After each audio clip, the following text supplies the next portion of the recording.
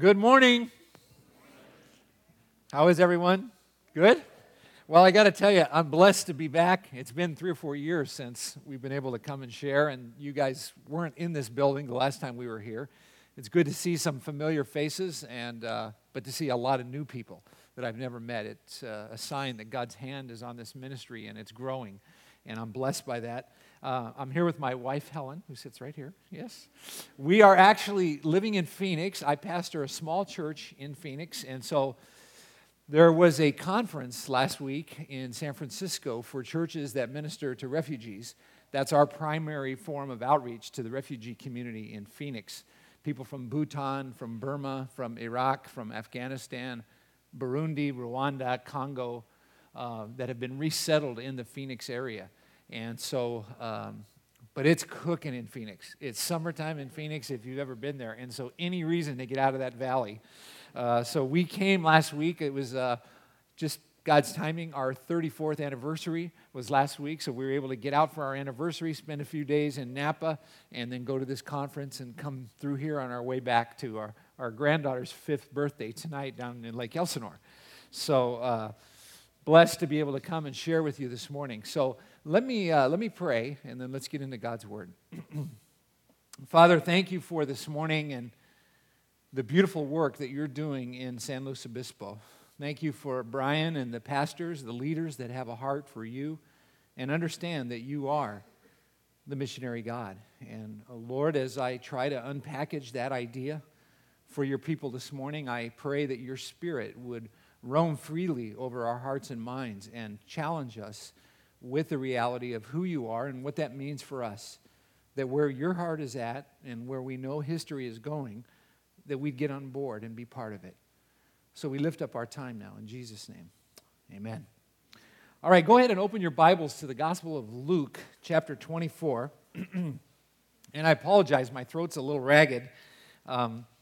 So I want to begin at Luke 24, but then what we're going to do is take an excursion through the Old Testament. I'm going to summarize the Old Testament for you in the next 40 minutes, believe it or not. So in Luke chapter 24, I want to pick it up at verse 44, and here's the scene. It's Resurrection Sunday. The disciples are gathered in a room. Peter has said he encountered the Lord, that he's alive from the dead. There's some women that say they met Jesus and he's alive from the dead. And these two disciples that had walked earlier in the morning from Jerusalem to Emmaus had come back that night, basically, and said, hey, we met Jesus. He's alive from the dead. And while they're all in this room, Jesus shows up. And they're fearful. They wonder if they're seeing a ghost, like Casper, right? And so he's gathered in the room, and he wants them to know, it's me. It really is me. I'm alive from the dead. I'm not just a spirit. Come and touch me if you want to. Feel the scars. See what's happened. I have a body. And they were still a little skeptical, so he says, well, let's have a snack here. So he eats with them. And, of course, spirits can't eat, obviously. And so he does have a physical body, but one that's different than anything that they've ever been exposed to before. And now that he's got them all gathered and he knows that he's leaving in literally a few days, he is going to say something to them that I think we need to hear afresh. So let's pick it up in Luke chapter 24, verse 44. Then Jesus said to them, these are the words which I spoke to you while I was still with you, that all things must be fulfilled which were written in the law of Moses and the prophets and the Psalms concerning me. So he says, listen, what you're seeing here, what you're encountering by me being here alive from the dead is what was written in the Scripture. In Moses, the prophets, and the Psalms, the whole Word of God speaks of me. And what you're seeing right now, what you're experiencing by me being here, is the fulfillment of what's written in the Word of God. And then he says, Luke tells us something interesting, verse 45. He says, and he opened their understanding that they might comprehend the Scriptures. Now this is important because he was speaking to a group of Jewish men who had grown up exposed to the Scripture and had been following him for 3 years, listening to him unpackage the truths of the kingdom of God, fulfilling what the Scriptures were. And now what he does, before he's going to leave, is he gives them a Bible study, and he opened their understanding that they might comprehend the Scriptures. Perhaps he did what I'm about to do with you.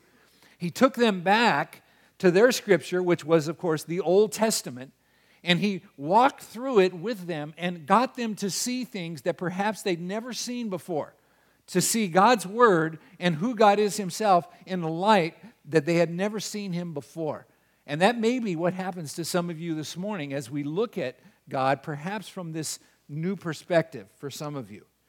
So he opens their understanding that they might comprehend the Scripture, verse 46. Then he says to them, now this is crucial, thus it is written, and thus it was necessary for the Christ to suffer and to rise from the dead the third day. So he concludes this summary of the Scripture by saying it was written, and therefore it's necessary that the Christ had to suffer, to die, and then raise from the dead the third day. You see, if it's written in God's Word, it's going to become a reality.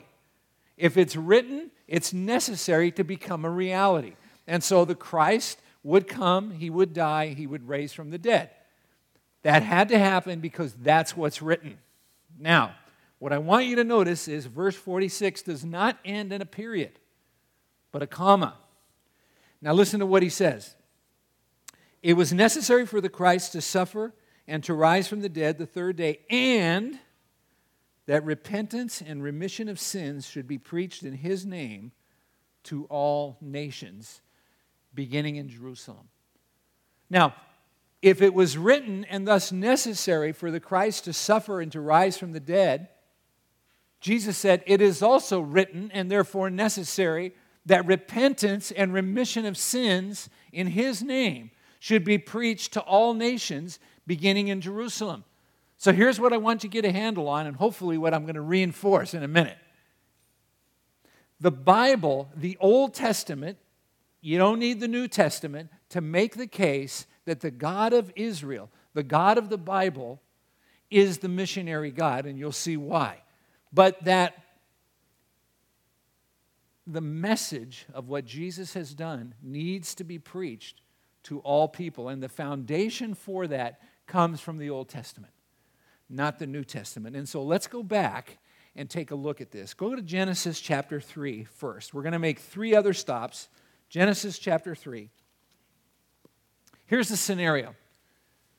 Adam and Eve have been created in the image and likeness of God. He's created everything, and then he's created them, and they're in this unique position because they are the only thing that God has created that's in his image and likeness. They are in a relationship with God. It's a perfect environment. It's a perfect relationship with him and with one another. And he says, you can eat from whatever tree you want, but don't eat from that tree. The day you eat from that tree, you will die. The Hebrew concept of death does not mean to cease to exist. It does not mean annihilation. It means to separate, to alienate, to sever. The day you eat from that tree, you will die. You're in a perfect relationship with me and each other. Everything you need is here. There's no need. You're getting nothing from that tree. If you eat from that tree, it's going to cause death. You know what they did? They ate from the tree. Immediately, a separation took place. They were separated from God, and they were separated from each other. For the first time now, they were self-conscious and self-aware. They knew they were naked and they were ashamed, and they sewed fig leaves together to make themselves coverings. A severing had taken place in their relationship with each other and their relationship with God. Now, here we come to Genesis chapter 3, verse 8, what I believe is the most important verse in the Bible. My conviction. Genesis 3:8 is the most important verse in the Bible. Because here's the situation. Adam and Eve, at this point, because of their rebellion, are separated from God. Their relationship with each other has radically changed. Now, God, in response, could have left them in that separated condition forever, eternally, and been right in doing so. There would have been no injustice if God would have left them separated from himself forever. It would have been fair. It would have been just. It would have been nothing that anybody could shake their fist at God and say, it isn't right, it isn't fair. They were in the perfect environment, every need met, in a perfect relationship with God, perfect relationship with each other, and they said, in your face, God. He could have left them there, but he didn't. Verse 8. And they heard the sound of the Lord God walking in the garden in the cool of the day. And Adam and his wife ran out from the bushes and said, "Oh God, we're glad to see you. Thank you for coming to find us." Is that what it says? No. Here's what I want you to see. In their lost and separated condition, God's response is to seek and to save that which is lost.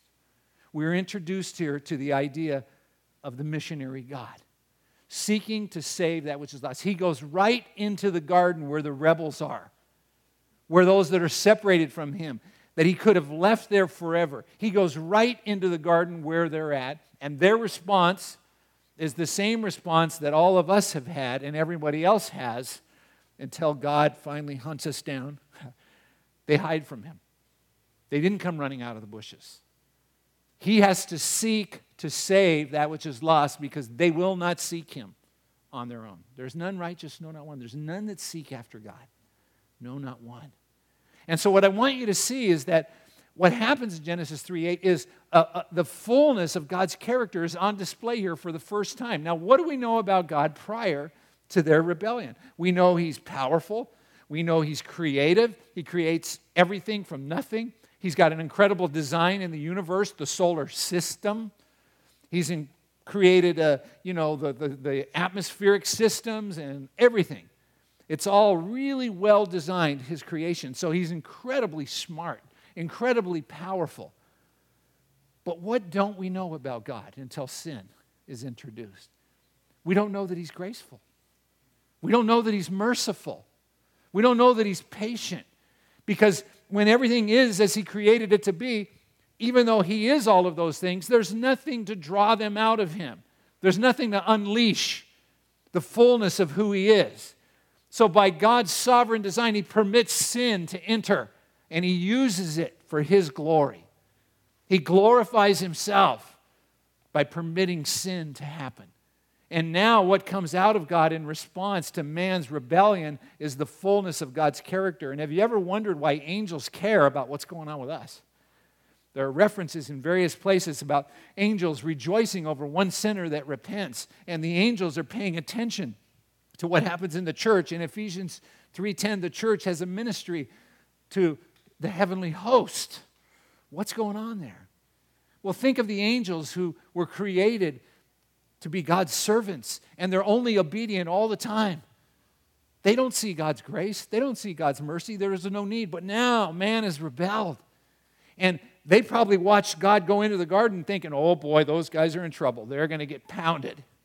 And what came out of God was grace and mercy. And from that day until now and into the future, they watch with awe, seeing aspects of God's characters that they'll never need themselves. But it's on display as he interacts with us. And so the missionary God seeks to save that which is lost. So when Jesus, who we'll talk about in a minute, comes, and he's in the home of Zacchaeus in Luke 19, because Zacchaeus was a wee little man, and a wee little man was he. He climbed up in the sycamore tree to see what he could see, right? Jesus at the home of Zacchaeus says, the Son of Man has come to seek and to save that which is lost. And if we know the Scripture, we go, duh, no brainer. Because from the garden, the missionary God was seeking to save that which is lost. Now go over to Genesis chapter 12.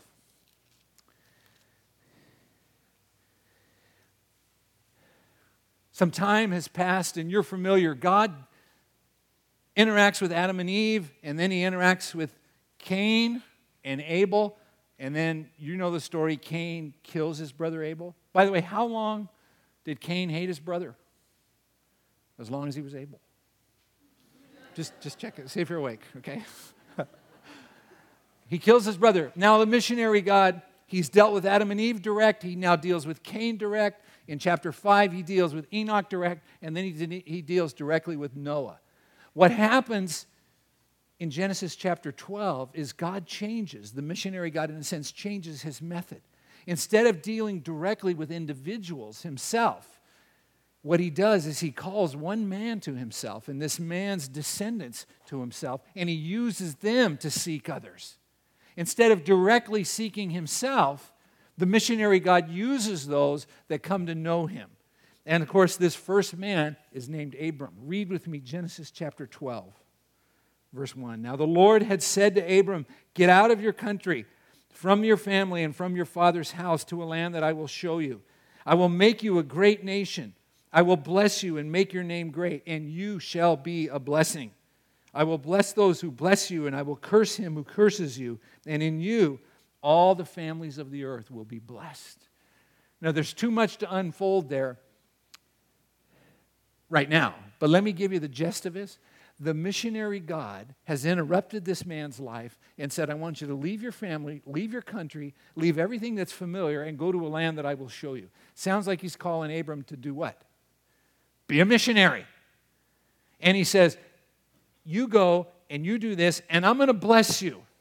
So here's this promised blessing to this man that God has sought out. Here's a blessing, a promise that God will bless him. But notice what it says in verse 2, "And you shall be a blessing." Somehow, his descendants miss that part, as do many Christians today. The idea that we are blessed by God to be a blessing. That the blessing God pours out upon us has a purpose, not just for us to be blessed, but that we are to be a channel or a vehicle of God's blessing. Blessed to be a blessing. So in Matthew chapter 10, when Jesus sends the disciples out for the first time to preach and to heal and to cast out demons and so forth, he says, "Freely you have received, freely expend upon yourself." No, he didn't say that. He said, "Freely you have received, freely give." That concept goes all the way back to Abram in Genesis chapter 12. So here's what God is saying. Abram, you're an old man. You have no kids, but I'm going to make you into a distinct ethnic group. You're going to have a child. You're going to have descendants. They're going to be a unique, distinct ethnic group that we call Israel, or we call the Jews, are going to come from your loins. And I am going to bless you, but I'm blessing you so that you will be a blessing. Now, how far and how wide does God want to bless through this people of Israel? Verse 3, "In you, all the families of the earth will be blessed." So right there, in the call of the first Jew, is the idea they are blessed, yes, but they are blessed to be a blessing. And that blessing is to be for all of the families of the earth. All of the clan-sized groupings, even within each ethnic group, down to clan-sized groupings, are going to be blessed through you. That's how far and wide I want to bless, you see. And so Abram's life begins. Now, go on over to Exodus chapter 19. Exodus chapter 19. Now, let me fill in the blanks between that, Genesis 12 and Exodus 19. If you're taking notes, you can write these down. It wasn't only Abram that heard the idea of blessed to be a blessing, and God wants to bless all the families or all the nations of the earth. In Genesis 26:3, Isaac, his son, heard it. In Genesis 28:13 and 14, Jacob, his grandson, heard it. So Abraham, Isaac, and Jacob, the big three, heard directly from the lips of God that they and their people are going to be blessed to be a blessing, and that God wants that blessing through them to be global in scope. That all the nations of the earth are going to be blessed through them. And you know the story. Jacob then had 12 sons. One of them was his favorite, and one of them, that one walked with God in a unique way. His name was Joseph. Now, what we know already is that God plans to bless all the nations of the earth. That's always been his plan. That's always been his desire. Now, at the time, Jacob had these 12 boys. This boy that was really tracking with God, he said some things, maybe not so wisely, to his brothers about what God had shown him, and his brothers hated him and wanted to kill him, but instead they sold him to slave traders who then took him to Egypt and sold him as a slave, where he was purchased by the commander of Pharaoh's army. Now, I submit to you that what those brothers did unknowingly was they launched a missionary. God loved the Egyptians. The Egyptians were in the dark. They were worshiping the created, the sun, the moon, the cows, the flies, the frogs, the Nile, Pharaoh himself. They were worshiping the created rather than the creator. And so God sent a missionary among them. Potiphar had him first. The upper echelon of that society, interacting with Pharaoh and the guys that protected Pharaoh. Joseph worked for him, and Joseph represented the God of Abraham, Isaac, and Jacob, the creator God.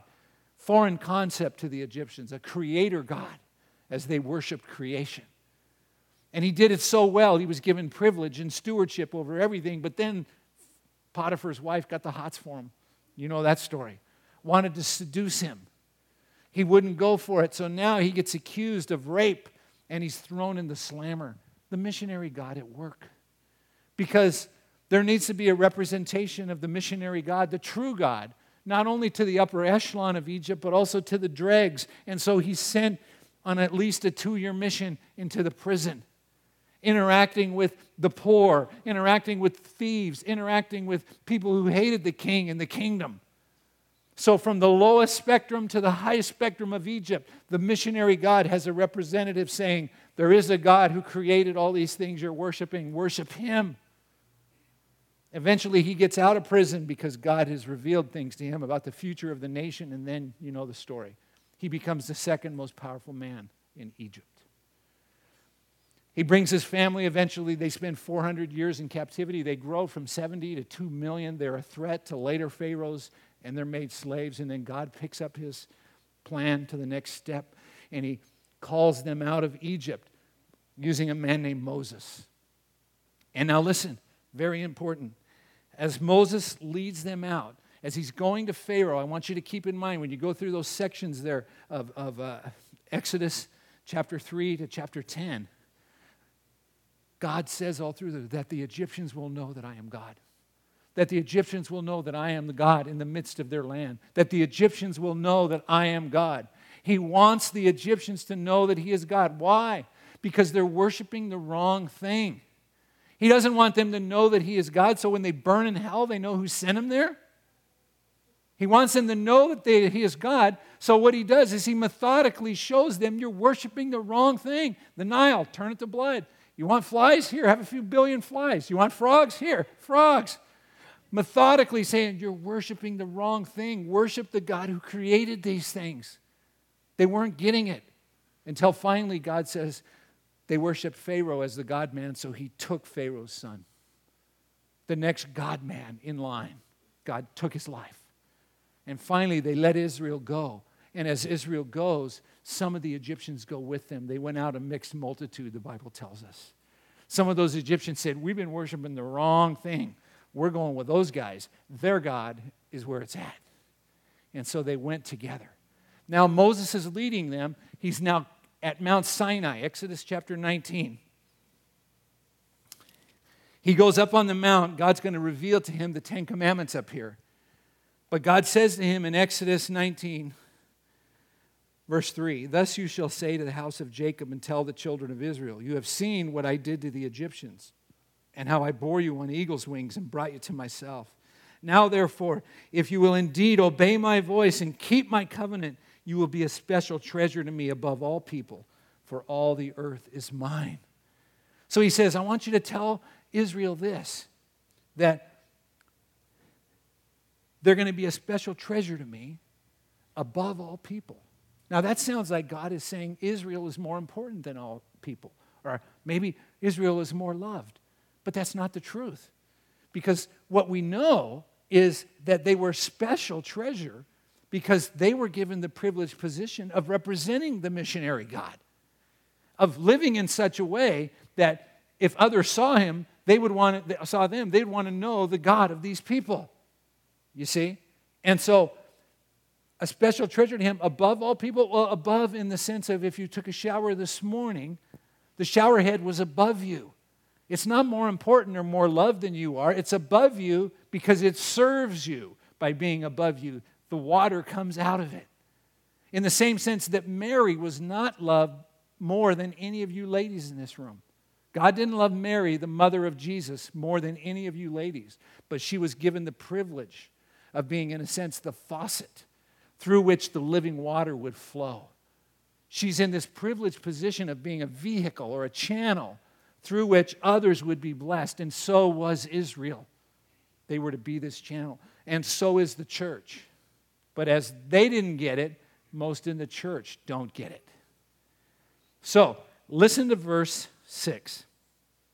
He says, "And you shall be to me a kingdom of priests and a holy nation." Important to define a word here. What is a priest? A priest is a go-between. A priest is a mediator. A priest is somebody who's in a unique position with God, and he uses his position, his unique relationship with God on behalf of those that are not in the same position. A priest does not do what he does for his own purposes. It's for the purposes of others that are not in the same position he is. So the priest goes to God on behalf of those that are not in the same position he is. And he comes from God to those that are not in the same position and tells them about God and what God is like and how to please God. You see? So notice, Moses says you are to be a kingdom of priests. He's saying this to the whole nation. The whole kingdom is a kingdom of priests. The whole nation, this whole ethnic group, is in this distinct position with God that no other ethnic group occupies. But their purpose in being in that position is not for their own good. Oh, they are benefited, but they're in this relationship with a purpose larger than their own interests, you see. So, if it's a kingdom of priests, make up words, who are they priesting for? Each other? No, the whole kingdom. They're a kingdom of priests. They don't need to go to God for each other. They're all in this relationship with God. Well, then who are they to be a priest for? The nations. Those that are not in the same position. And so Peter grabs this language and says to you, church, 1 Peter 2:9.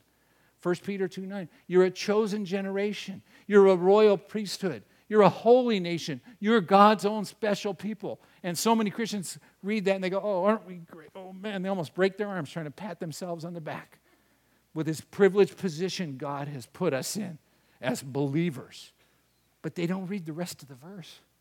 What does the rest of the verse say? That you are a chosen generation, a royal priesthood, a holy nation. You're God's own special people. Why? That you may proclaim the praises of Him who called you out of darkness into His marvelous light. Proclaim His praises to who? Each other? Wrong answer. You don't need to proclaim His praises to each other. You all know Him through Christ. But we're to proclaim His praises to who? Those that are still in the dark. Jesus in John 4 said that God is spirit, and those who worship Him must worship Him in spirit and truth. For the Father is seeking such to worship Him. The Father is seeking worshipers. The experience that some of us had this morning in worship, when you enter in, when there's those moments where we're caught up, and even though we're in a group, we're singing with one voice to the very presence of our God, that experience, shame on us if we're content with that experience alone. Shame on us if we don't want to share that experience. Give God what God seeks, worshipers, people that are still in the dark, because He is the missionary God, and that is our role. Now go to 2 Chronicles chapter 6. 2 Chronicles chapter 6.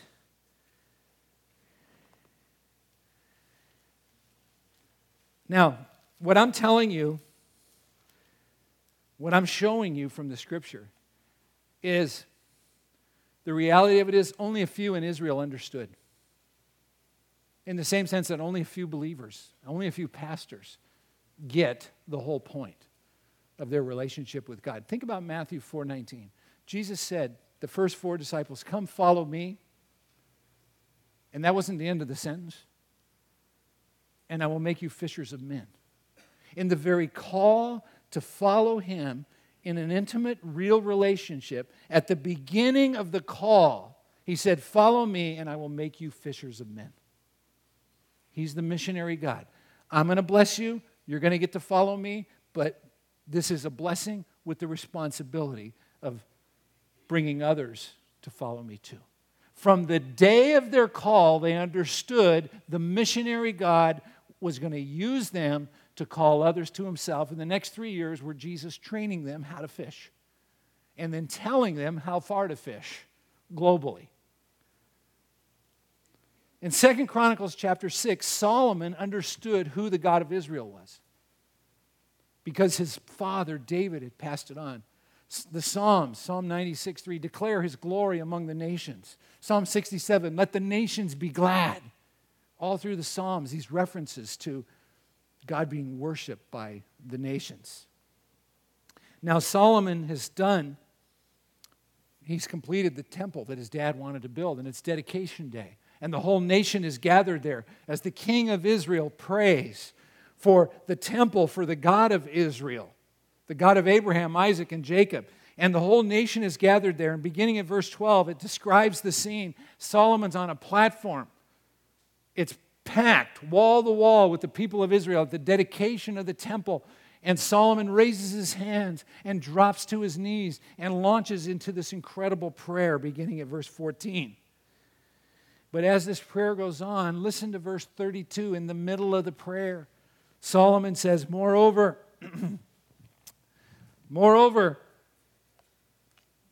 concerning a foreigner who is not of your people Israel, but has come from a far country for the sake of your great name and your mighty hand and your outstretched arm, when they come and pray in this temple, then hear from heaven your dwelling place, and do according to which all the foreigner asks you, so that all the peoples of the earth may know your name and fear you.